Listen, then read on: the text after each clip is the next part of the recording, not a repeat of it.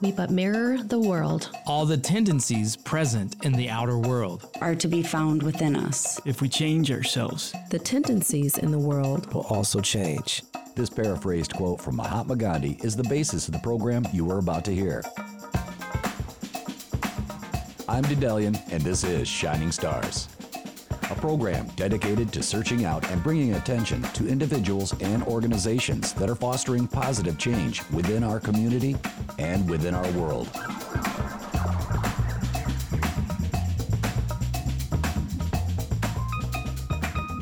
Happiness. What is it, and how do we get some of that stuff? Is it an elusive concept, or is it closer than we think? My guest on today's episode of Shining Star is here to answer those questions and a little bit more. From inmates to CEOs, she has helped thousands of people attract the happiness they want. As a graduate of Ohio State University, she obtained a degree in sawmill management that led her to receive multiple awards for her work in environmental conservation and restoration. Fast forward to today, and she is now the author and co-author of several books, a prison minister, a public speaker, and she teaches classes on utilizing the power of our mind and the power of positive thinking. In 2020, she received a doctorate of divinity and has dedicated herself to helping others find happiness. Joining me from California via video conference is Reverend Dr. Mary Mitchell. Welcome to the show, Mary. Thank you so much for having me. This is absolutely great to be able to be in modern technology land and connect with you all the way across the continental U.S. In the introduction, I really painted your background in a fairly broad strokes. So do me a favor and just start out by telling me a little bit more about yourself and what you do. Well, I grew up in Ohio State. And when I was in the lumber business, working as a secretary growing up in Springfield, Ohio, I fell in love with the lumber business, and the gentleman who owned the company was quite a tyrant. And in the office where there were 15 of us, in a year and a half, 11 people quit. And every time they did, I'd say, hey, I'll do that job. And he said, okay, go do it. And so I learned a lot. I wanted to have my own lumber business, which is why sawmill management attracted me. But at that time, this was 78, and it was important to corporations to look for women to bring into management. And so a couple of days after I graduated, I had a job with Crown Zellerbeck in Puget Sound in the Northwest, buying wood from sawmills to supply their pulp and paper mills. Okay. And I just loved it. It was just one of the greatest things. I was negotiating contracts almost every day for years. Mm-hmm. And so I became pretty good at that. And then I worked so hard that my husband had an affair. So I thought, okay, time to leave. Just at that time, a 50 megawatt wood-fired power plant was being constructed here in Northern California. And they were looking for someone who knew how to find the wood to make this power plant go, because it would require 100 semi-truckloads of wood a day, 7 days a week. Mm. And they interviewed me for 7 hours, and they said, this is who we need. And so I did that for 10 years. And then the Western Shasta Resource Conservation District, Special District, was looking for a new manager. And they needed someone who could write and negotiate. And so I became their manager for 13 years. And that was a reverse of sawmill management, because it was finding grants to rehabilitate streams, to do fuel reduction, to help make healthy forests. Mm-hmm. And so by the time I was done there, I went from a 3-person operation to a 30-person operation, and over $4 million in grants every year. Oh, wow. So then it was time to retire, and the next weekend, our minister at church decided she would retire. So threw myself into managing a 400-member church. So it's been a wonderful career. And all through it, my number one person that inspired me the most was my mother. Because when my dad died when I was 10, and she had to go to work to save our house, and she was the most positive person in the world. I never knew how positive she was until I found the book, Norman Vincent Peale, The Power of Positive Thinking, and I thought, that's my mother. how could he know my mother? And so I read it and read it and read it, and I embodied those principles. And it's worked really well in my life. No matter how hard things got, I always know, wait a minute, there's another way. There's another way to look at this in a positive way. And my curiosity would always help me question everything and talk to people. I would just talk to everybody about anything. And so anyway, it served me really well in life.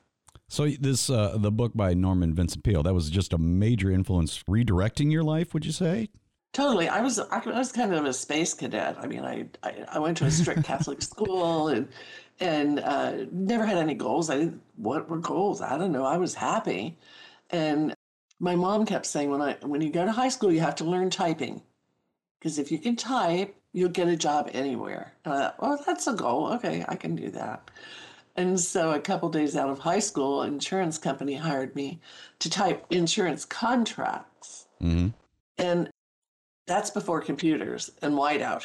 So if you typed a whole page and you made one error, you had to throw it away. Sure, yeah. So I went from manual typewriter at school to Selectric fast typewriters at this company. And 90 cents an hour, by the way. And wow. So after getting married, my husband was in the Navy, and I got a job working at the Navy Exchange on Whidbey Island in Washington, typing purchase orders for $1 an hour. I got a 10% raise. I was thrilled. And then going back home, that's when I started working at the lumberyard, and things just escalated from there. So it's been a wonderful life. It sounds like it's been a great journey, and it's great that it seems to have put you in a place and a location that you're meant to be. It sounds like you're then overseeing a church as a reverend. Am I correct in that? I did that for 3 years, and then my husband has had really bad surgery experiences, and so I needed to retire. And so now I'm working out of the house, and I have a wonderful prison ministry that this philosophy helps so much. Mm-hmm. And so my other minister friend who I served with said, Mary, these are the kids that you never had. You're just enjoying helping them, you know. I've got 4 prisoners I correspond with. So it sounds like your goals were completely different when you were younger then. It had to be a spiritual thing because it just, take this road. Okay, now take that road. Okay, why not, It's always one of those things where when I talk to younger folks, I always kind of want to give them some great words of advice. And if you had the ability now to talk to younger you, what would you say to her? If you really believe you want it, you can do it. You can do it. I mean, I proved that to myself in my 20s when I went to college. I was 28. And I thought, I'm going to get this degree in Salmo management, then I'm going to get some hotshot job, and I'm going to get a 3.0. That was my goal. Physics, chemistry, all this stuff was just like, hard. And so I graduated with a 3.1. And I thought, Mary, why didn't you want a 3.5 or a 4.0, I was so focused in my mind. And so when you are that focused, the natural magnetic energy of your life in your mind and subconscious mind draws to you things that support you. And we forget that. So if we're drawing negative things, we're going to have a rough time. But if we're drawing positive things and good things, I'm always surprised where they come from. It's like, I'd have never thought of that. I would have never thought of that. And here's another opportunity. I agree, and I wish those were the things that somebody had told me when I was younger, to kind of look around and notice your world and what's happening in your world that's guiding you towards what you need to do, especially at that age. At that age, it is, sometimes it's hard to decide at my age now what I want to be when I grow up. But even back then, I remember everything always guiding me towards broadcasting, even though I didn't initially go down that road. And sometimes I think about all the time I could have saved if I had just done that early on, but I didn't. I always think it's a God thing because I would have never thought of it myself. And definitely. Last year, I had a radio program once a week. A community radio station invited me because they knew how much I loved books. So I did a show on Saturday on 2 nonfiction books that I liked, and I enjoyed that. But then other things are calling me. And so I had to say, you can't do it all. And so that was a good experience. Okay, move on to the next thing. Oh, that's awesome. And also, I think as a younger man, there was very few times that I really tuned into the news. But nowadays, you tune into the news, and it seems like a lot of, I don't know, what do we call it? Unhappiness is happening, or people at least seem sometimes unhappy. And I think that's the way news naturally kind of skews things anyway. But what would you explain to somebody how you find happiness in everything that's happening in the world? Because sometimes it gets overwhelming. You know, as a minister also, I hear that from so many people. And I want to jump in and support them, but I can't because I know the truth. Happiness is a choice. Mm-hmm. It's a choice. Are we going to spend the next 4 hours worrying about something, crying about something, judging people as wrong? You know, because the truth is, everybody's doing the best they can every minute, every minute. Whether it's the prisoner, the drunk, the addict, everybody's doing the best they can. And what that does is it brings up compassion. That's the best? Wow. And it brings up compassion for myself at the end of the day. And I go, did I do my best today? You know, did I really do my best? And so if that's the best people can do, and the world looks like it works, the world looks like it looks, I know the power of positive thinking has a lot of opportunity in the world because it's just the creative process. Everything is energy. Everything is energy. And you might have heard the words, you are what you believe. You attract what you believe. Mm-hmm. It's true. It's actual energy movement. And it's also called seed, soil, plant. You plant a seed, positive or negative. You water it tomorrow, positive or negative. Correct. And then the soil, which is our subconscious mind, is actually a magnet. Okay, that's what she wants. It used to be called in our church the Laurel and Hardy way the world works. Okay, that's what she's focused on. Give her more of that. And when we can stop that negative pathway and prove to ourselves that if we do focus positive, oh my God, I can change my life. Yeah, that's kind of the basis of this show too. It's excellent advice, and in essence, to recap, you're saying the happiness is within people. You just have to find it, right? It is, and you know, for a minister too, I don't avoid the news because that tells me what to pray for that day, and so that's another way of just contributing a little bit to a better world. All right. All right. Yeah, I wish I could ignore the news more, but I can't, unfortunately, doing what I do. I can't. But one of the things that you said while you were talking about that, one of the things that struck me was the thing that I see people and myself doing the least, and that is having compassion for yourself. I can very easily give other people compassion, but I find myself being harder on myself than I would to somebody else. How do you give somebody advice on being compassionate to themselves? I think it goes back to that truth that everybody's doing the best they can. Mm-hmm. And if they are having trouble, they don't know how to get out of it. Mm-hmm. I had a woman yesterday at church that her father died on Wednesday, and she'd been crying since Wednesday. She just didn't know what to do. So I talked about that, and I talked about, you know, if science is right and string theory is how the world operates, there are 9 different dimensions we're going to go into as we transition from one to the other. And it's all good, and it's all based on love. Mm-hmm. That's the background energy of the universe. So there are ways to just change your thinking. And if you can grasp that, it changes your life. Very good. Very good. So you kind of shared a little bit of a story there about how you were helping her. Can you give me a story where you just realized how much a difference that you were making in somebody's life? A time where you went, wow, this is the path I'm meant to be on. This is where I'm making a difference. For 7 years, I wrote a monthly magazine article on the power of the mind.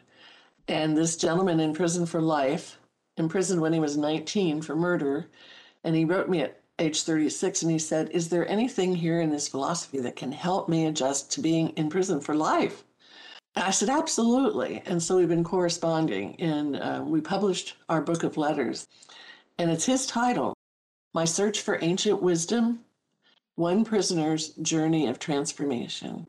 Okay. And it's every one of our letters. And he was he was so angry and such a gangster when he went in prison. He was afraid of being hurt, so he would always hurt the other person first. And so as I started helping him see that other person was doing the best they could, the guards are doing the best they can, the administration's doing the best they can. So why beat them up, you know? Why not have compassion for them? And then maybe they'll have a little compassion for you. Because you got the guards thinking the prisoners are crap. You got the prisoners thinking the guards are crap. And then you got the gangs. And what good can come out of this? So one day he was coming out. This is about 6 years into our correspondence. It took that long for things to change. He was coming out of the cafeteria, and one of the guards that always picked on him stopped him and said, "Nichols, you've got blue shoelaces on. I want those shoelaces. You can't have blue shoelaces." Usually he would have just pounded the heck out of him. He took a deep breath and he reached down and he took his shoelaces out and handed them to him. To the shock and awe of everybody else in the cafeteria. Really? Yeah. Yeah. I think that's one of my favorite. And now he's become kind of like a prison Buddha. Okay. And he's helping the new guys who walk in the door and they're scared to death. And he sits them down and he says, "There's another way. If you're interested, there's another way to be here." And he teaches. Now his motto is each one teach one. And now he just turned 50 and he's going to be there for the rest of his life. What a gift to people he is. That's wonderful. Am I correct in saying that you helped him write that? Is that what I heard? Oh, it's our letters from his first letter to me to our last letter about a year ago. That's awesome. It is. It's really amazing.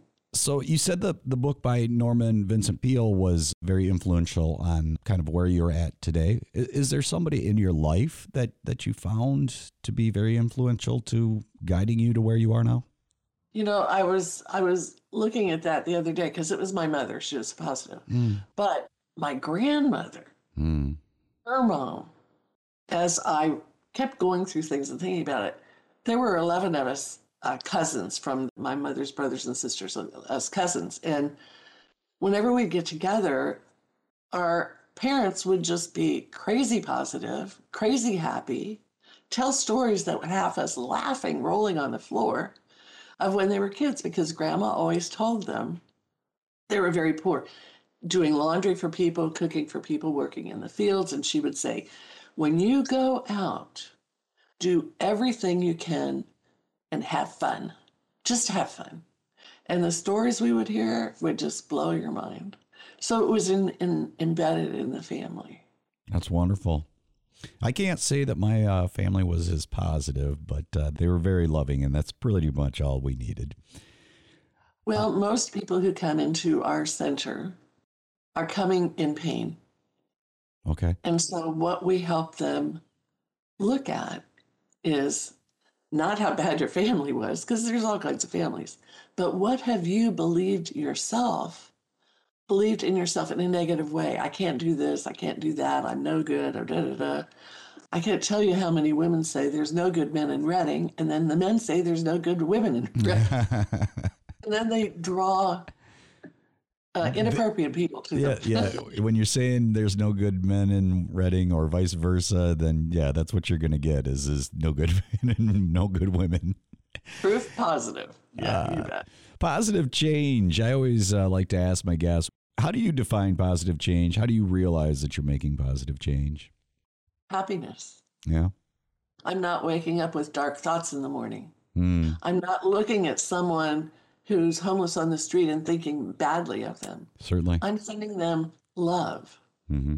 When I am in the midst of, I was at the crisis center here in Shasta County for a long time before COVID, and I saw a lot of dregs of society that by communicating with them and just being a happy person, it lifted them up.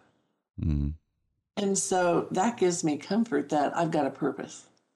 And it's not drilling something into you. It's just being an example, the best example I can be. Certainly. We were just talking about the concept of what you think is what you'll attract. So I think I know the answer to this, but I'm going to ask you this anyway. How does complaining make you literally sick, or literally make you sick, I should say? Yeah. I had a lady call me from LA, and she'd read an article I'd written. And she said, "Can you help me? Because I just retired, and now I've been diagnosed with hepatitis C. And I'm shocked."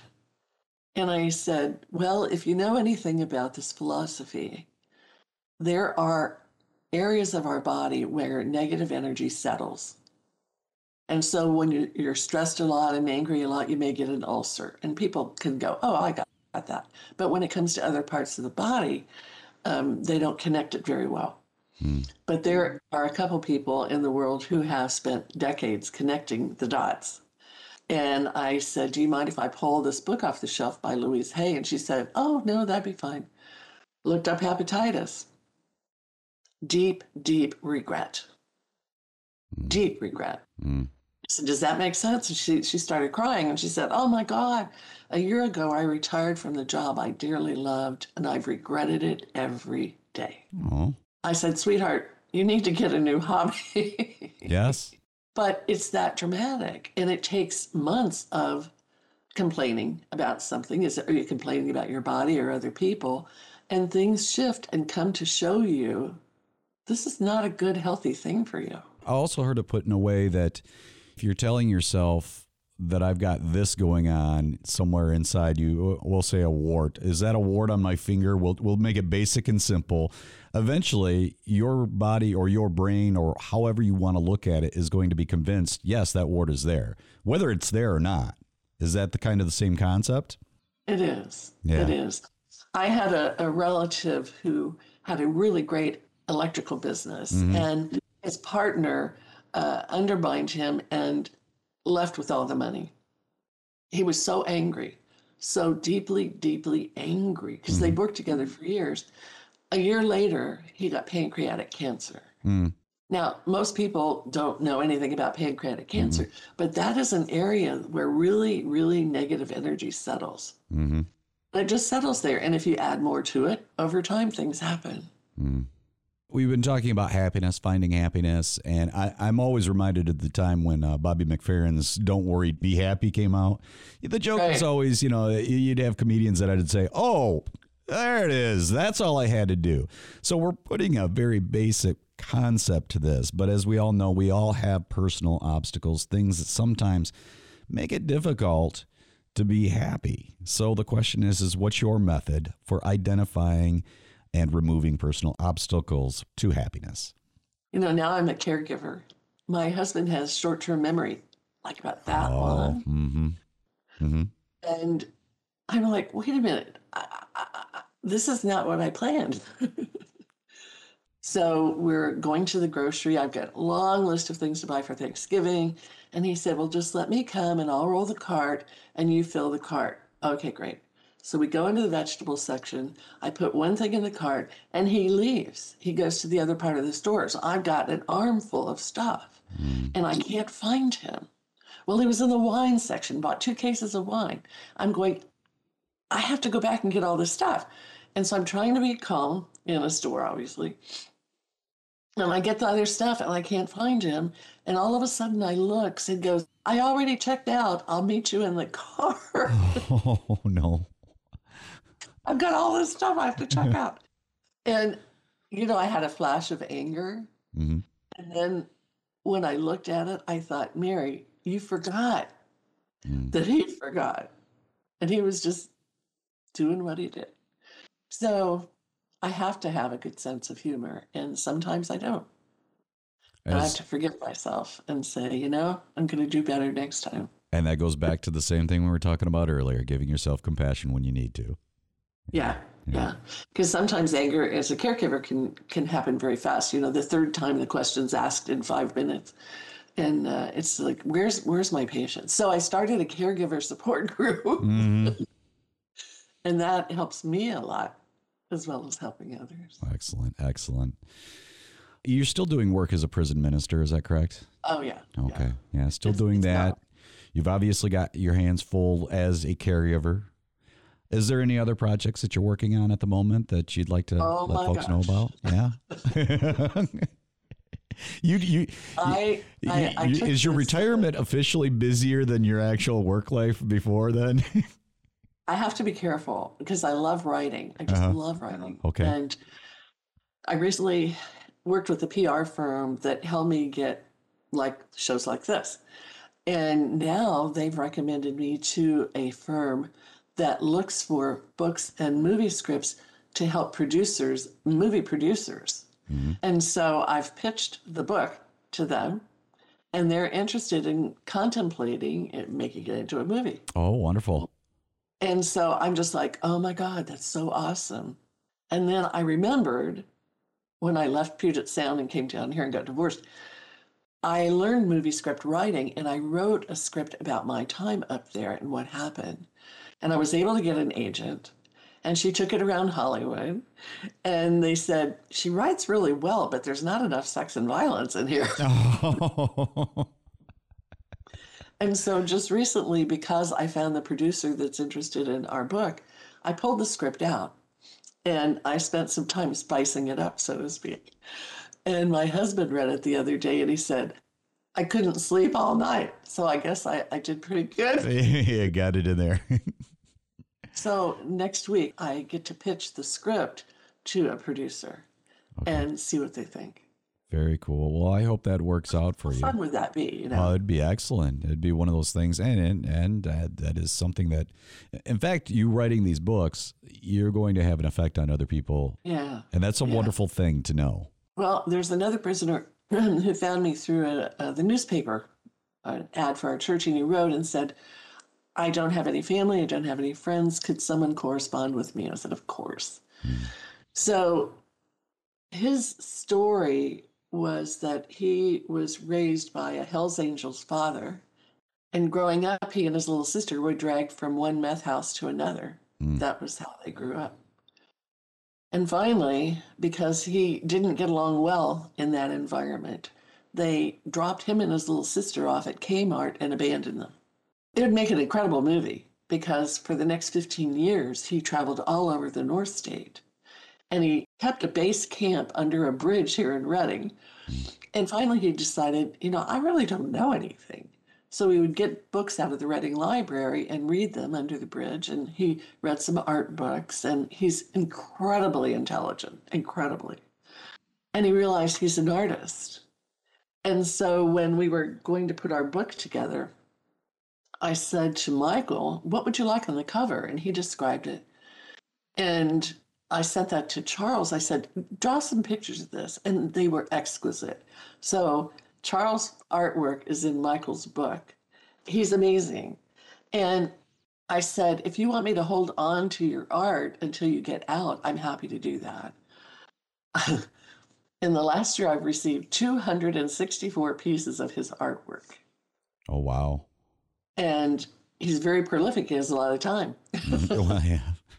And so I scan it, I log it, and I'm keeping it for him for his portfolio when it gets out. And another cute story, if you have time. Sure. He is learning this power of positive thinking and how to do affirmations.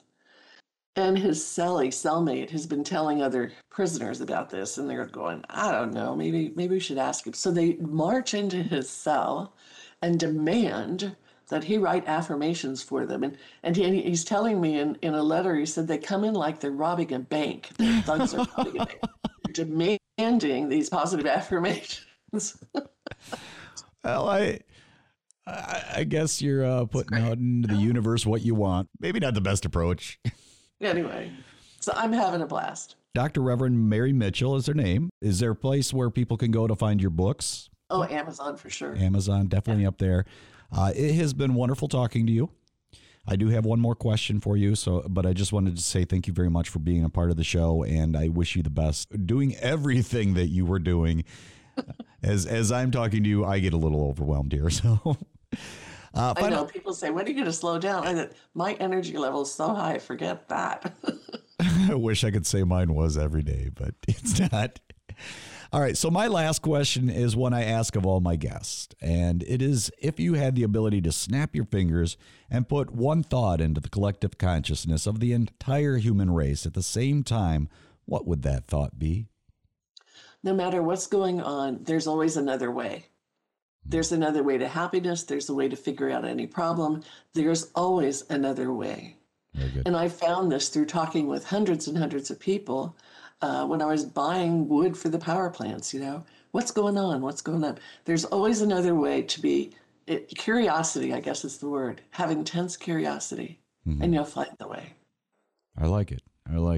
I always like to have my guests snap their fingers in hopes that we actually make something like that happen. So go ahead and do that, would you, Mary?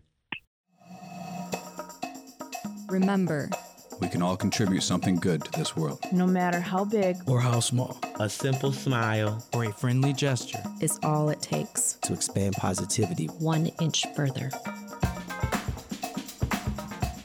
Thanks so much for listening to Shining Stars and, of course, sharing your time with me today. I'm Dedalian, and you can listen to this episode of Shining Stars on demand, along with other LCC Connect programs at lccconnect.org.